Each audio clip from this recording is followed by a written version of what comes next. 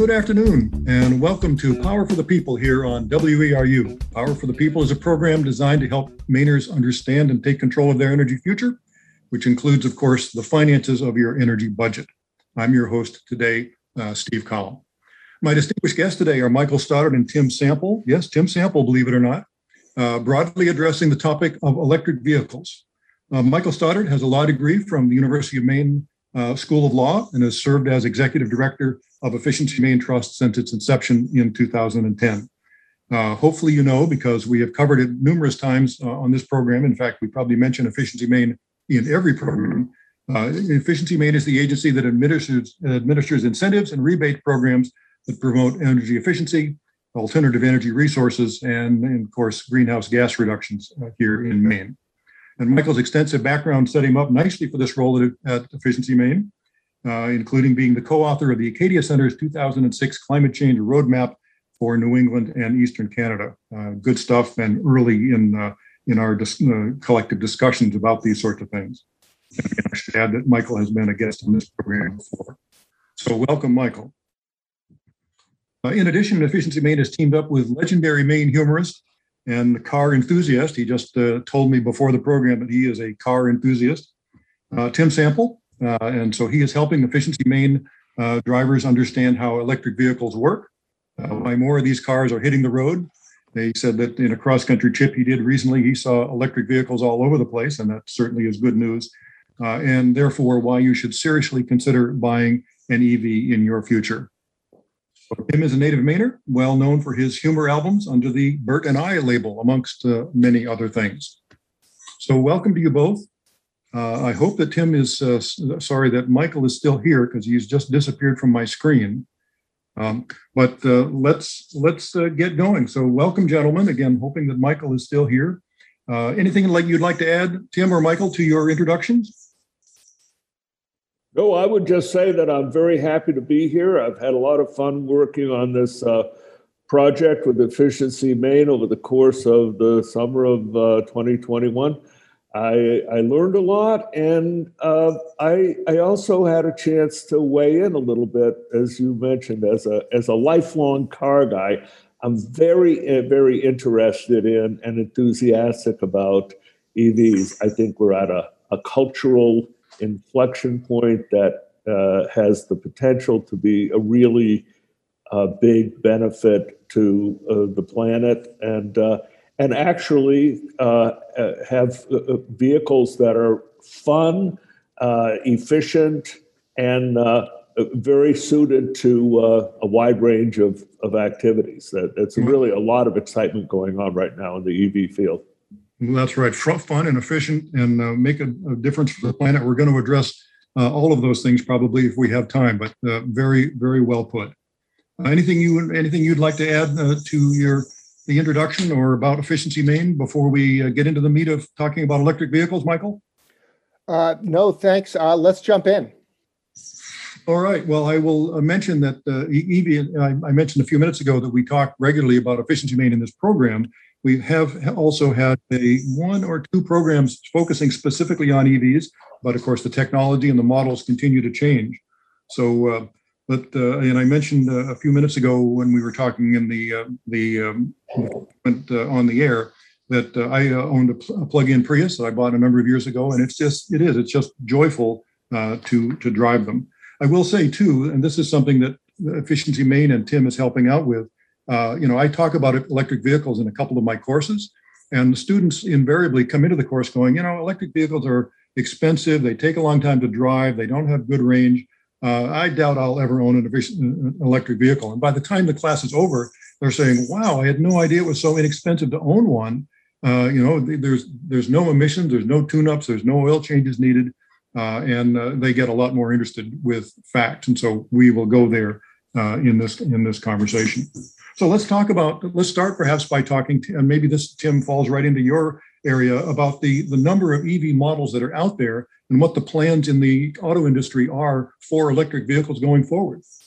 Well, as I alluded to a moment ago, part of what is exciting about the EV world in 2021 and on from here is that at one point, most of the EVs were basically rebuilt, retrofitted versions of existing vehicles that had once had a gas powertrain. Now, more and more EVs are built on what they call a skateboard platform, which is the batteries are built into the chassis, and it's like, if you think of it like a house, it's a foundation that you can build any kind of house you want on. So you can have a sports car, you can have a luxury sedan.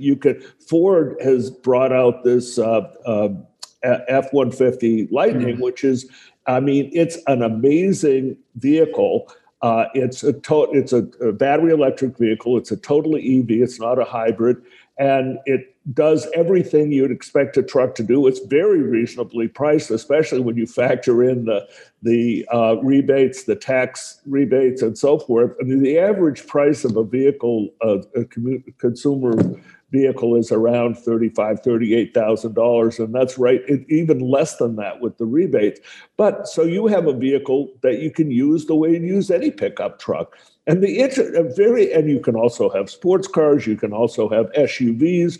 There are companies like Lucid and Rivian that people are not necessarily, they're not household names yet, but they're coming out with high-end luxury four-wheel drive things. The Hummer is coming out with a fully electric Hummer. So it used to be the sense that your students were coming into the class with, that an EV was kind of like a penalty box. It was something you do. It's kind of like eating the organic version of your favorite food. And somehow Tofurkey never really was the thing on Thanksgiving.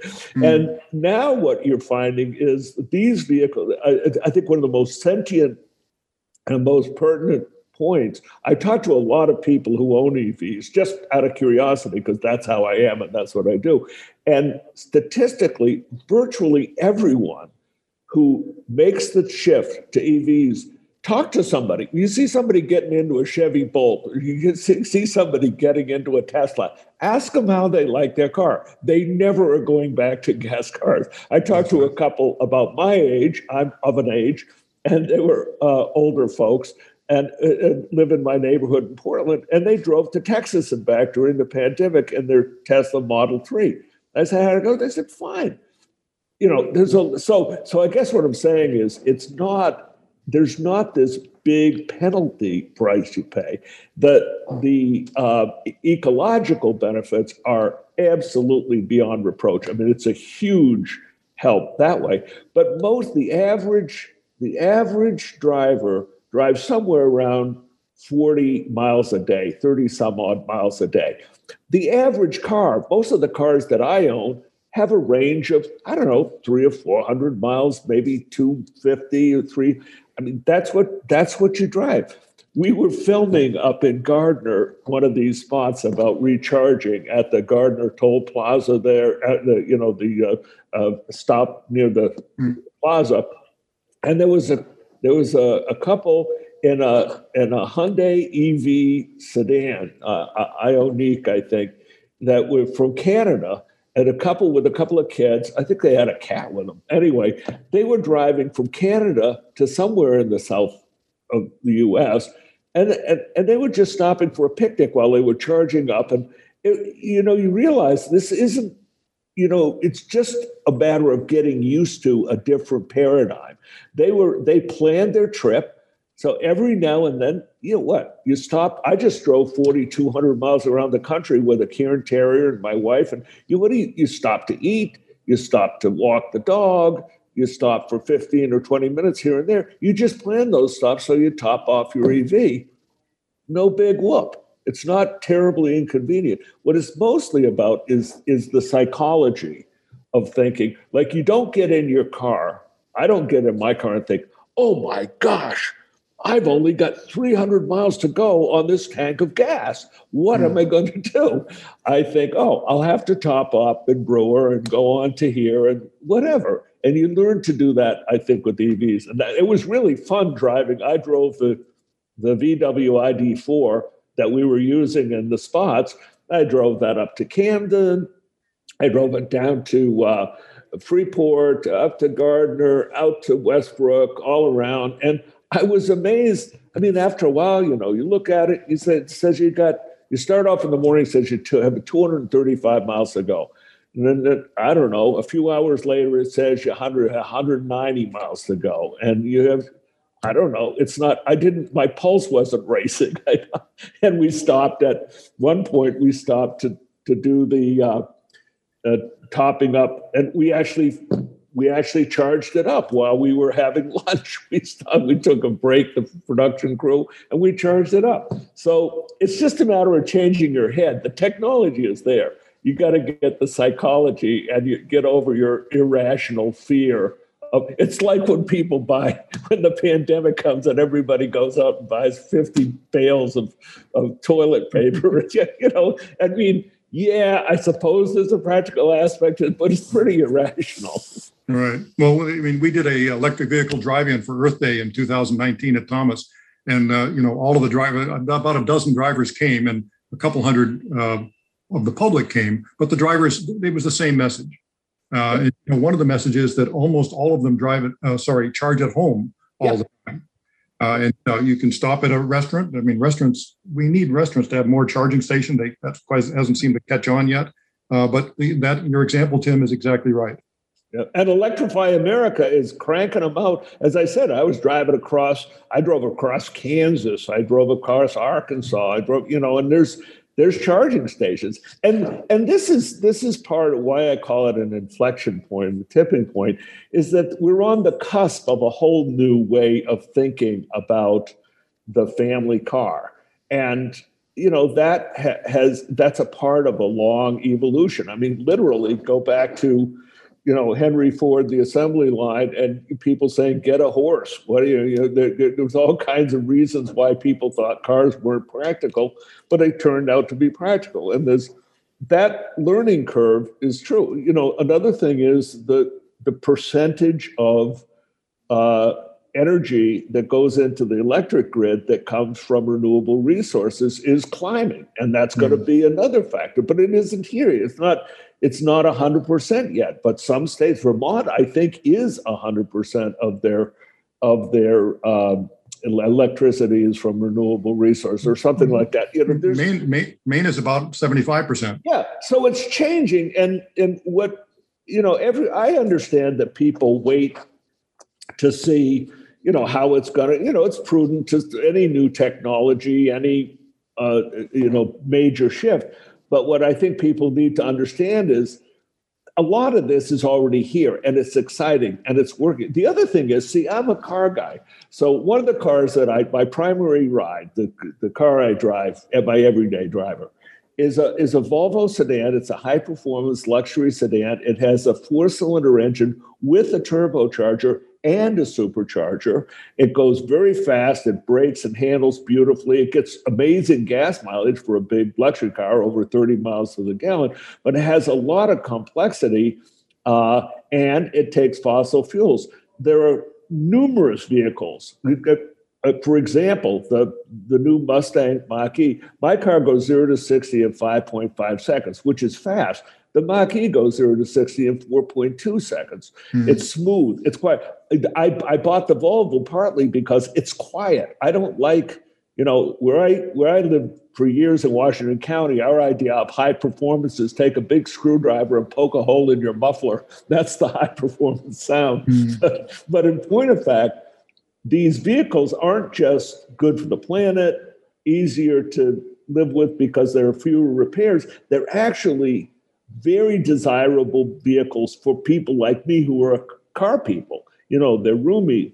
As I said before, that skateboard type platform means that you can design the ergonomics without having to take into account a big engine up front and a drivetrain through the middle and all this other kind of stuff. So you can have more legroom, more flexibility in how you design the interior space, and the packaging of the luggage space is all these are things that are just plain good. You'd like to have it in a car. And that's what I think that's why I call it an inflection point. It's not just something quirky on the periphery. It's like, I'd like to have this car, not necessarily just because it's an electric car and it's good for the planet. I'd like to have it because it's a great car and it's fun to drive and it's efficient. And well, that. Michael, to his point that we need a new way of thinking, the term range anxiety actually started in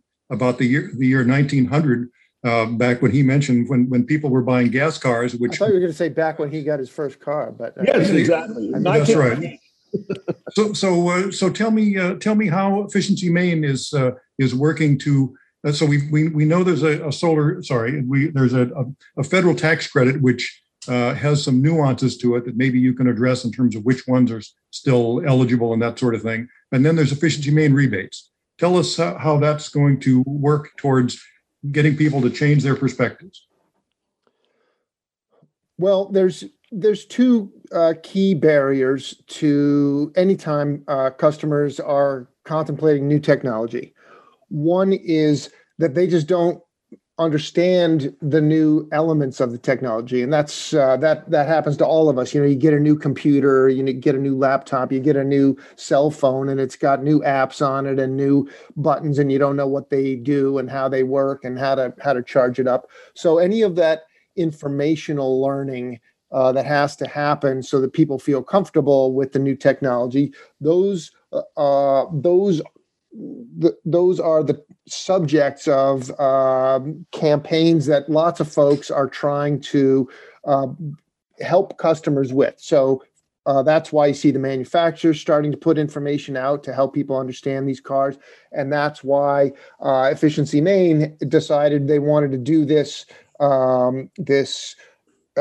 set of videos with Tim to just kind of make the information more accessible and make it feel like it's not so scary, because it turns out when you really dig into it, it's not very scary. These cars are very easy to use.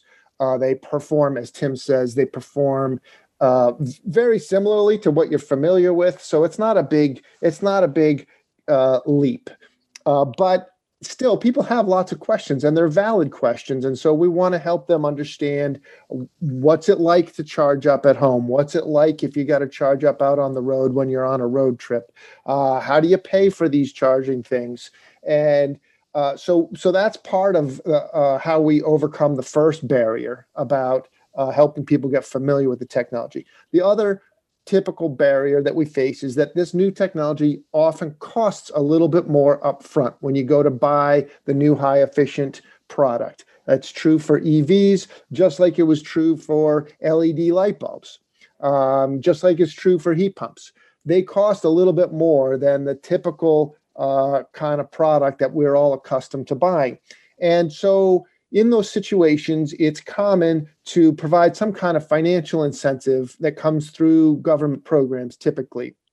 And that's what we're offering at Efficiency Maine. We have a rebate. If you go to our website at efficiencymaine.com, you can find out all the rules about how the rebate applies, but it's really pretty simple. If you buy one of these cars Tim's been referring to that's all battery, 100% battery only, no gas engine, they're eligible for a $2,000 rebate. And if you get one that has a hybrid that's a plug-in battery propulsion system, but also has a gas engine to complement it, so when you get through the first 40, 50 miles of battery only and you run out of battery, you can switch over to electric. And those have a range of 300-400 miles. The Pacifica, actually, I think will go 500 miles. For those cars, you can get a $1,000 rebate. So there's a $2,000 rebate and a $1,000 rebate. And if you are a low-income customer that participates in the LIHEAP program for getting fuel assistance, we have much bigger rebates. So for folks in that category, if they go to the dealership and they let the dealer know that they're in that income bracket, they can get pre-approval from us. They'll get a higher incentive, and they're also eligible to use those incentives for used EVs. So that's limited to folks who are on those in those low-income programs. But we're trying to make it accessible to everybody because, as Tim says, this is where the whole thing is going. 10 years from now, most of the cars that the manufacturers are making and are offering for sale at the dealerships are going to be these EV models. And we are in this interesting period of this decade where we're just getting started now, really in earnest, putting these cars on dealership lots and customers, making them affordable to folks out who are buying cars. So that's the gist of our rebate program right now. You're right that there's additional financial incentives available from the feds. So if you buy an EV right now, you can get a federal tax credit. It is worth $7,500 for certain brands. And the way you mentioned, there's some nuances to how this works, but for the Chevy Bolt and the Tesla, they've used up their whole tax credit allotment. So they don't have any anymore. So for folks who want to buy that kind of car, there is not currently an additional federal tax credit. But for the Nissans and the Hyundais and some of the other brands, they have not used up their allotment. And so you can still get $7,500 tax rebate. And if you lease your car, which is an excellent option, even if you are low income or don't have a lot of income to apply a tax credit against, the lease company can take advantage of the tax credit, and they'll chop the amount off of your total lease amount. So that's a pretty sweet deal.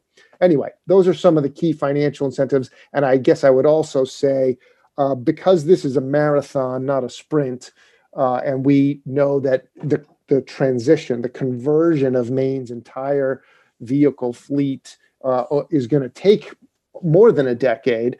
It's worth noting that a lot of this legislation you hear about on the evening news that's being discussed down in Washington, D.C., EVs is a big deal in those discussions. So there's a lot of money in those infrastructure bills that would be used to help subsidize new charging stations, public charging stations. And there's also talk about extending those tax credits or even making them more like a rebate. So the thing that we're offering at Efficiency Maine, you just sort of put that on steroids and it would be funded through the federal legislation. So I think everyone should keep their eyes peeled because that could be coming soon. Yeah, that's exactly right. The list price you see on most EVs is not the price you're going to pay. So that's important to know. And I might add, I mean, I guess your rebates at Efficiency Maine don't cover used vehicles, but students in my classes are surprised to learn, actually, this is information that I can't verify is still true in this weird COVID market that we have. But, a year or two ago, a used Leaf could be purchased for $8,000 or $10,000. Yeah. So it's possible to get in at a cost less than you think. Quick question, quick follow-up to Michael. Tell me about the time frame or the expiration of the Efficiency Maine rebates. Right now, we know that we have enough funding for another 1 year of these rebates. So that's all I could say for sure at this time. If things stay the same, we'll have used up most of the funding we have available for that by the end of 1 year from now, 12 months from now. But there's a lot of discussions about other ways to continue that funding, and I'm hopeful that that'll work out. Right. And at this point, it's not taxpayer money. Do you want to mention how those rebates are being funded? Yeah, you're right. We're very lucky that just with the timing, there was a lawsuit filed against Volkswagen several years ago. And I won't go into the details of what the origins of that were, but suffice it to say, they paid a huge penalty financially. And when they did that, both the federal government and the state government said to themselves, well, what should we do with all this money that these guys are paying as a penalty? And the first thing they decided to do was to make some of it available to pay for EV chargers, public EV chargers. And then in our state, the then Attorney General said, well, I think maybe we should use it to run a rebate program for EVs. And that Attorney General then subsequently became our governor. And so she has been a great champion as well for directing those funds to be used for promoting this new technology. So But to your point, not a penny of taxpayer dollars have been involved so far. It all came out of these penalties. And then subsequent to that, there you will have heard of a big proposed transmission line coming into our state, and that proposal had to jump through many hoops and get many permits. One of the permits it had to get was at the Public Utilities Commission, and part of the calculus there is whether the proposed project will have benefits for the people of Maine. And in the settlement of that, which is nobody's in trouble, this is a common way that these proposals get resolved and decided. If it checks all the boxes, there are sometimes settlements, and those can include funds that are made available to help low-income customers or to help other causes that are priorities for the parties that are involved in the proceeding. Our organization was not a party in that proceeding, but they knew that we had this EV rebate program going on, and they said, "Hey, that would be a good idea. Let's put some funds into that EV rebate program so it can continue." So $5 million of the dollars that we're using this year are from the settlement of the NECEC transmission line, the Clean Energy Connect line. You're using those dollars already? Yes, we are. Really? Okay. I wasn't aware of that. So Tim, back to the issue of models. And again, I don't want to put you on the spot, depending on how much you're paying attention to these things, but I think a lot of people think that there's only a few models out there. Oh my gosh, no, there's just the proliferation. I mean, Mary Barra at GM has made commitments to have the entire GM production in EVs in a relatively short period of time. As I say, we have, virtually every new platform coming out has an EV option. Like I say, everything from big off-road things like an electric Hummer to everyday pickup trucks to sports cars to SUVs, sedans, luxury sedans, everyday sedans. Hyundai is doing great stuff with the Kia. Hyundai is kind of, a very aggressive player in this market. And these are big companies with big stakes in what happens in the automotive landscape. And the fact that they are all on board and aggressively on board with this, that's why I call it an inflection point. This isn't going away. There's nothing about this that's peripheral. It's the peripheral thing is the internal combustion engine. And I just want to, when Michael was talking about rebates and sort of initial cost of ownership, it is well worth noting that the overall cost of ownership of EVs down the road is also significantly less. A lot of times, because I'm a car guy, I'm the guy, I literally, for the last 15 years, have had Tim Sample's car questionnaire. Please don't ask me for this, but my friends and family members will say, hey, what kind of car should I get? And I worked out over the years this little questionnaire, and it has on a scale of 1 to 5, how important is, and it's stuff like gas mileage, all-wheel capability in bad weather, like this. And then I recommend something to them, and I talk about it. And one of the things that people underestimate oftentimes, I think, well, this is what my car payment is. This is what it cost me to buy the car. But they don't take into account that they've got to have regular oil changes. They've got to have the air filters and the fuel filters, and these other maintenance items add up over the course of a year. And one of the things that I tell people who have over time said to me, I can't afford a new car. And I have a little exercise I have them go through. I said, take your used Subaru with 285,000 miles on it, go back over the bills you paid on that car in the course of the last 2 years. They say, I love my Subaru. I said, how many clutches have you put in it? Well, 6. How many new batteries? So what people often underestimate is the cost of ownership down the line. And this is where EVs have literally fewer moving parts and replaceable parts and like that. And it's very clear that the battery technology and the manufacturing, it's worth noting that manufacturing technology today is light years ahead of what it was when my first car was a 1956 Chevrolet Bel Air sports sedan, and you could open the hood and look down and see the ground through the thing. You say, there's the carburetor, there's the air cleaner. And modern cars, you flip it open, there's a big plastic thing. Nobody knows what's under there. But the point is, these are vehicles that meet the demands of modern driving in a way that the older designs of internal combustion engine based stuff, they were fine for where they are. But it's like, I have this 1986 Mercedes that is our little two-seat sports car, a 560 SL.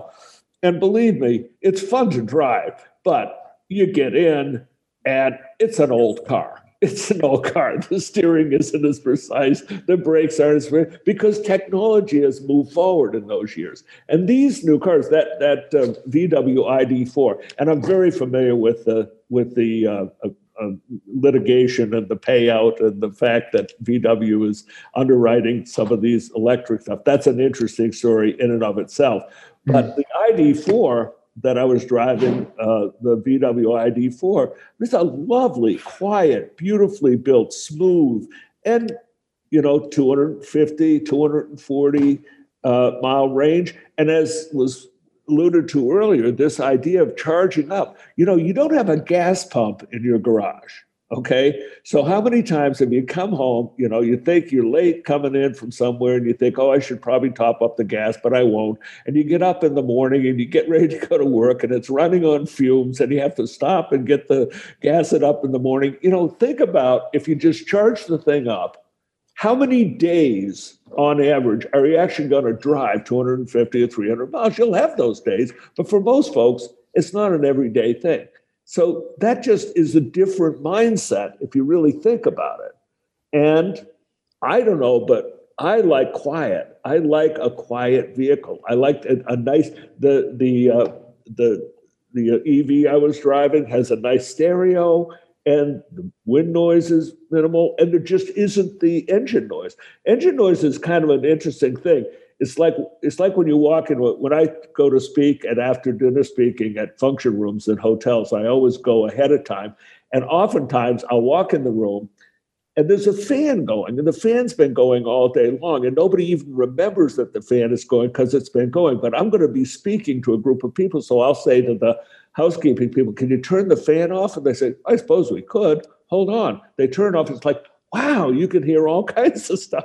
That's a little bit like driving an EV.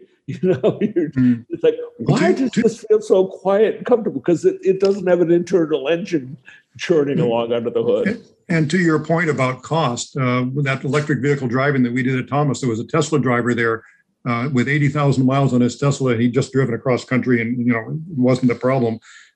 With 80,000 mile Tesla, he said he'd put a set of tires on the car and a set of windshield wipers. That's all they paid. There had been no other costs. Yeah. And people just forget, you do these little things, you do the oil changes and you do the fuel filter changes and the fan belts and the other things. And you don't really, it's like, oh yeah, $50 here and $100 there. But it adds up. And if you don't do those things, which some people don't, if you wait until it breaks, then you have other problems and other costs that are associated with that. So it's a simpler, more straightforward way of motivating a vehicle. Right. So Michael, tell us about, in the concept of range anxiety, how many chargers are there in the state of Maine at this point?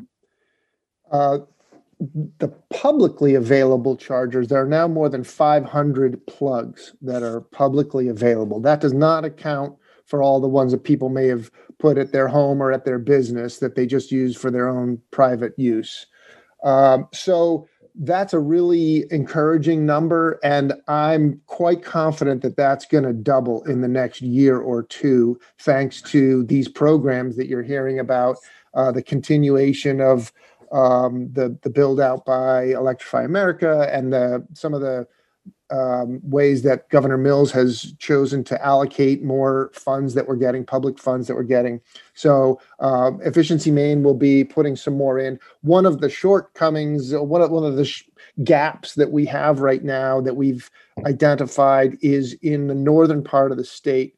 Really, once you get north of Augusta, there are not a lot of the high-speed fast chargers along the highway. And this calendar year, we had a competitive solicitation, and we solicited bids from anybody that wanted to host and help pay for one of these high-speed chargers. And we awarded just about $2 million to 7 projects. And this money is going to help them operate for more than 5 years. And these will be in the section of the state that goes north of Augusta. So there's one over in Lewiston, Auburn, but then north of that, there's going to be Fairfield, Newport, Bangor, and Ellsworth, and then over in Belfast. So kind of north and over to the coast along Route 1.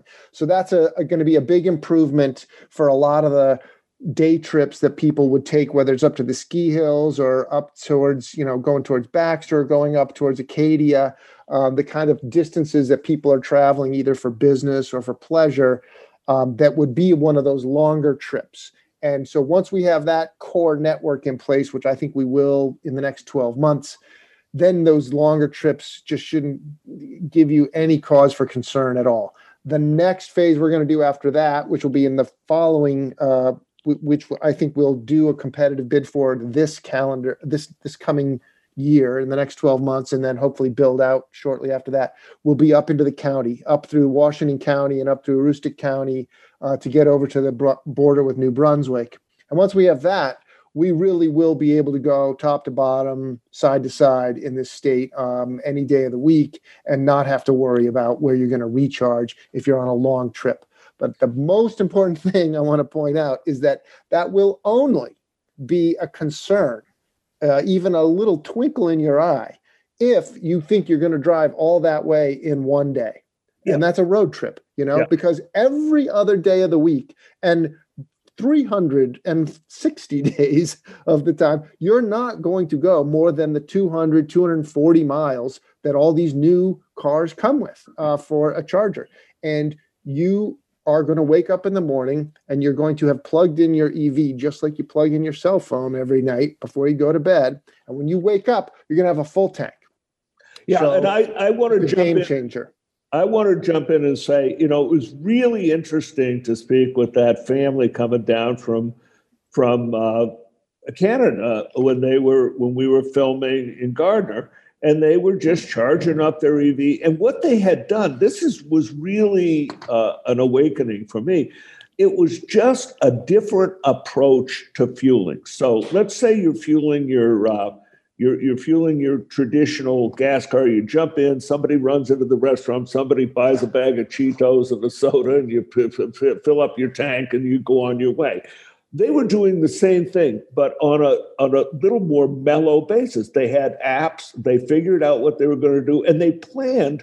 Like I said, when we were traveling across country, we had our dog with us, we would plan periodically to stop, have a rest stop, walk the dog, look at a scenic overlook, do like that. That's all we're talking about here. We're not talking about, some New Yorker cartoon where you're out in the desert with no power. We're really talking about how do you plan your day? And frankly, as a humorist, I have to say, the ability to take yourself just a little less seriously. You're not on a mission from God here to get to point A to point B most of the time. That may, as Michael said, that may happen.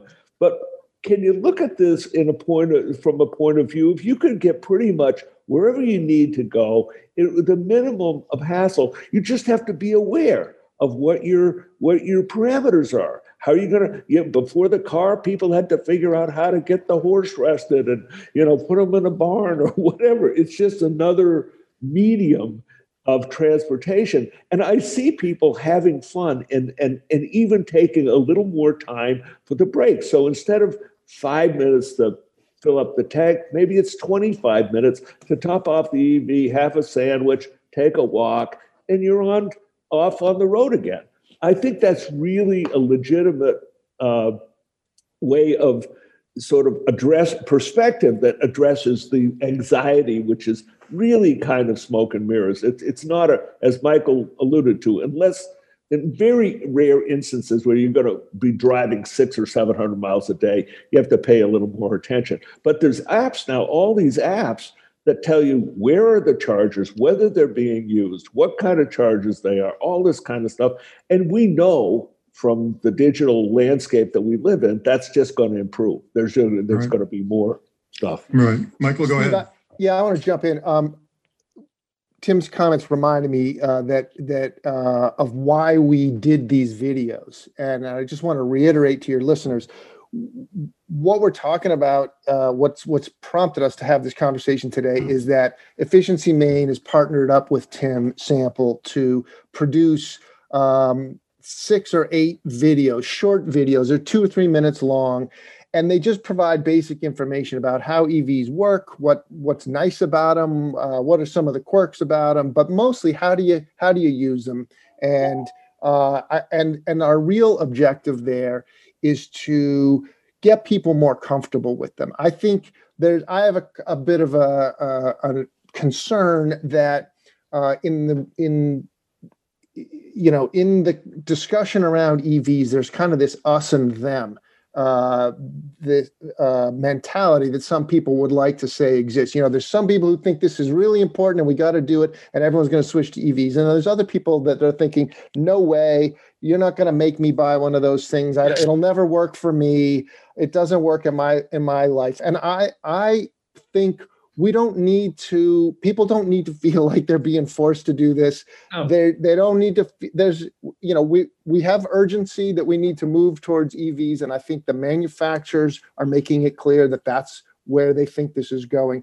But we wanted people to see that they're in a way, they're extraordinary technology, but they're also kind of ordinary. They look the same, they work the same, they will do almost all the same things for you. And I think with a little bit of time and people watching our good friend Tim Sample go through put these vehicles through the paces, they'll start to see that these are not scary and they're not that different, and there isn't really an us and a them. But I also want people to be aware that it's not just a one size fits all.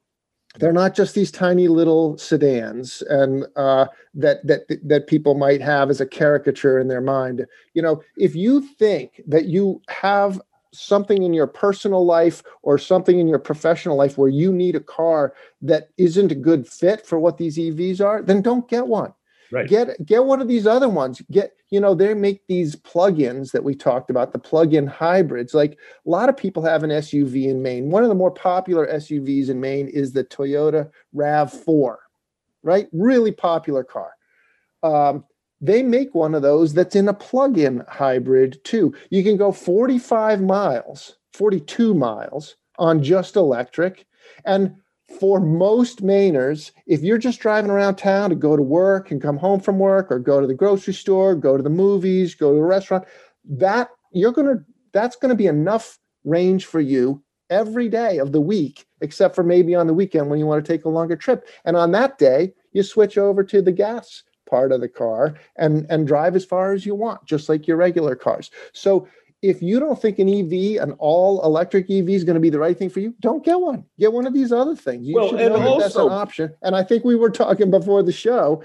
The other thing is a lot of Mainers are in at least a 2-car family.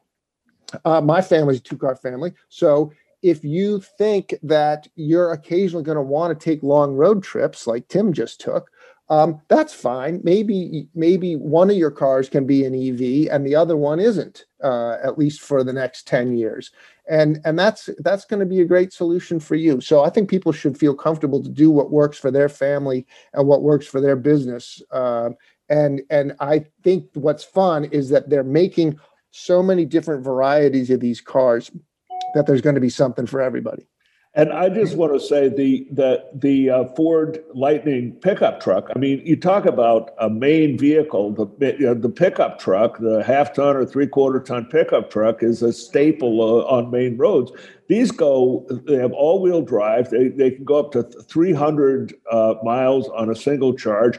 Most folks are, they're taking their work trucks, but the Ford Lightning has a electric generator. You can run your house off it for like 3 days. I mean, that's not boutique. That's not precious. That's practical. You can use it at the work site. You can do all the stuff you can tow your boat to the lake with it and everything else.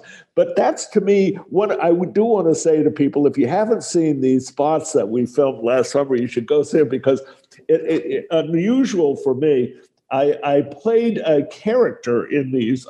It's sort of thinly disguised. It's me, sort of, but I play the old dad. Now, I have a 40-year-old daughter in real life, and so I love the dynamic between generations, where I say, why doesn't this phone do this? How come those things are jiggling around on there? And my daughter says, no, Dad, if you push the thing, then it doesn't jiggle around anymore, or you can do that. So we in writing and producing these spots, I don't act like an idiot, but I am kind of like myself. I'm of a certain generation.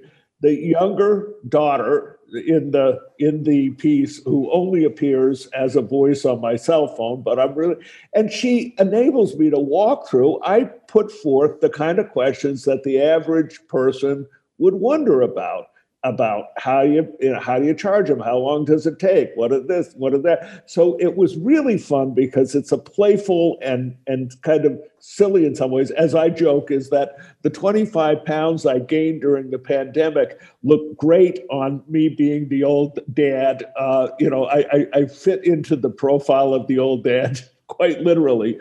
But we had a lot of fun being sort of playful about, to me, the human condition is the essence of what my humor is all about. I'm always trying to find something, not us and them, not like, oh, these people are idiots and we're great, but can you see yourself in the picture? Can you take yourself a little less seriously? Can you sort of understand that life is changing, the times are changing?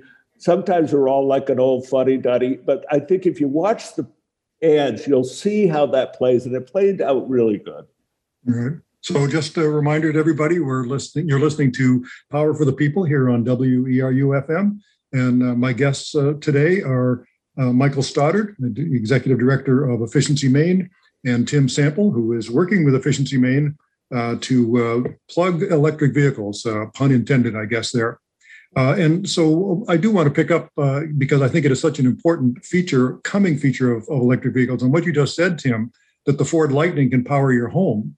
This is the state of Maine, where you need multiple ways to heat your home or power your home because of power outages. In fact, that capacity has actually been even in Priuses in Japan for a decade. And I hope I can predict that technology, the vehicle to home technology, which is what it's called, is coming hopefully for all electric vehicles sometime soon. And that's going to make it even more appealing for the state for Mainers. And that's pragmatic. Mainers, that's right. Beyond anything else, Mainers, they don't care that much about your religion they want to know, do you have jumper cables and will you stop? They want to know, how do I get from point A to point B? And these are pragmatic, practical devices that, and as Michael said, if it doesn't work for you, I don't know. I have nothing against tofu, but I don't need it. That's not my taste. But the point is, these are vehicles with real practical, pragmatic reasons for ownership that go beyond the simple, it's the new thing, let's try it. They work in the real world in a very interesting and pragmatic way that's worth looking at, worth considering. And that's why, we're renovating our home in Portland. And when we return in the spring, I'm very much on my punch list is we're going to put in a charger, and I'll be getting an EV because it makes tremendous sense. Right. And they're not just a boutique thing, as you both have said a couple of times, probably, because if you look at the car manufacturers, most of them have said they're going to go to 100% EVs in the 2030, 2035 timeframe. So it's a new thing coming, no question about it. One question that I'm sure people have is about the types of EV charging stations that are out there. And part of that is Teslas are different from other brands. So maybe one or both of you could comment on that, and then also talk about when do you have to pay for electricity and when do you not, and how? Well, the first thing I would advise folks to do who want more information on this question is go to the website, efficiencymain.com/EV, and you'll find Tim's videos there. And you'll find some other brochures and information that the staff at Efficiency Main is putting up there and updating all the time to answer exactly these kinds of questions. You'll find maps of where, searchable maps of where all the public EV chargers are in Maine. But one of the things Tim talks about in one of these video episodes is the different kinds of chargers. And you have the level 2 chargers, which are the kind you see around town at City Hall or in a parking lot by the restaurant.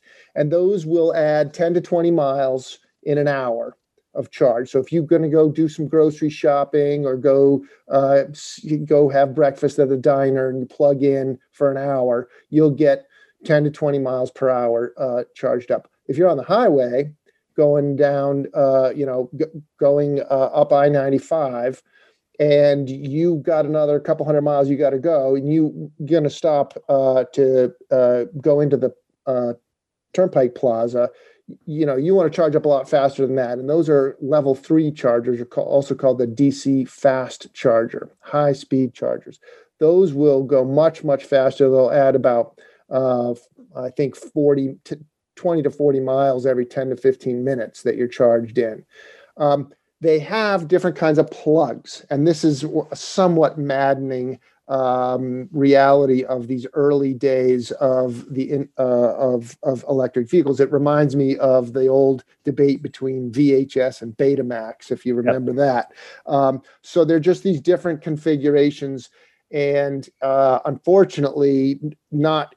The cars are sort of have their own proprietary plug shape. So Tesla has their own proprietary plug shape, and the brains of the charging will only work on a Tesla car right now. So the Tesla chargers will only work on Tesla cars. They have committed as a company that sometime in the very near future, they are going to reprogram them so that any type of car can use those Tesla superchargers.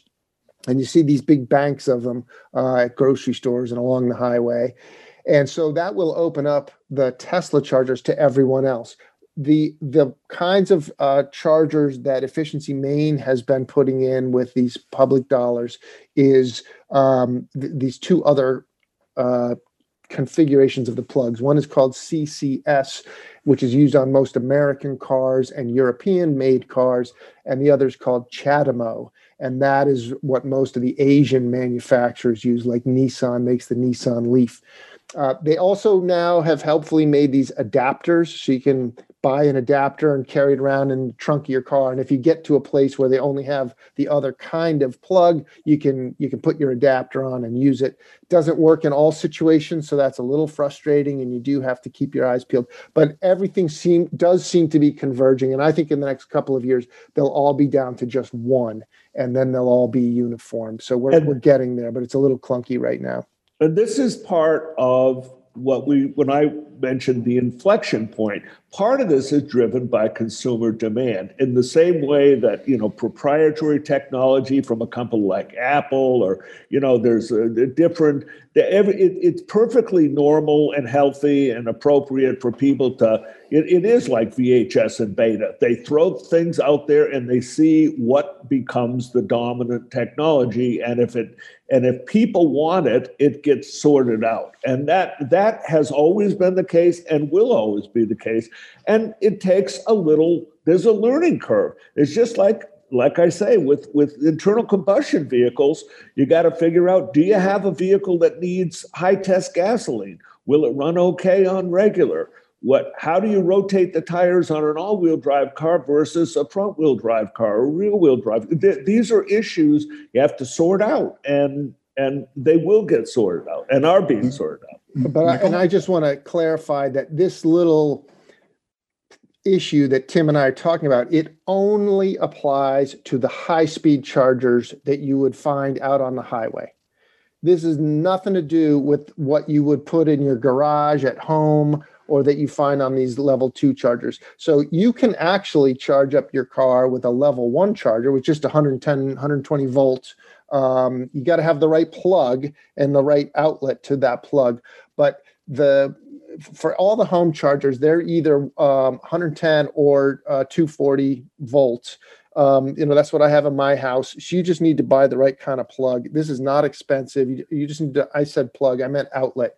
You just need to bring 240 volts to the outside of your house or to a post or to the inside of your garage. And, anyone from there, all these cars now are being sold with the appropriate plug to attach to your car. So you just need to find an outlet that's got, any exterior outlet is either 110, 120 or 220, 240. And if you go to the Efficiency Maine website and you look at the spots I did, I made hanging up the charger cord look really easy, but it took 45 takes because I'm so clumsy. I kept stumbling over take 2, take 3. Well, you're absolutely right. I mean, you can charge overnight, and that is going to work for 99% of the people. So we're down to a minute or two. But one question that I know people has come up with other programs is, how do you stay warm in an EV in the wintertime in Maine? Anybody got a short answer on that one? Because we're close to the end here. Crank up the heat. Yeah, that's right. But where do you get it from? There's no internal combustion engine. They have. That's like asking, how do you cook on an electric range? Yeah, exactly. The same way they make electric resistance. All the seats come with heaters in them. Or you can, they have little miniature heat pumps inside of them, believe it or not. So they blow the air out that way. It's more efficient than trying to drag peripheral heat off an engine and waiting. When you have to wait for the engine to warm up, the heat doesn't come till your internal combustion engine warms up. If you turn on an electric heater, the heat's there as soon as you turn it on. Right, exactly right. Thank you for those answers. And of course, one other possibility is there's a heated steering wheel as well. So the heat pump technology is the perfect example, and I think that's a great thing to end on. So we are out of time. Again, I want to thank Michael Stoddard, the director of Efficiency Maine, and Tim Sample, who is helping Efficiency Maine with their marketing for electric vehicles, for being our guest today. My name is Steve Cowell, host out here of Power for the People. And so tune in next time when we continue to talk about energy issues for the state of Maine. Thanks again, gentlemen. Thank you, Steve. Thanks for having us, Steve. Michael, I have to head out because I've got another commitment, but thanks for having me on.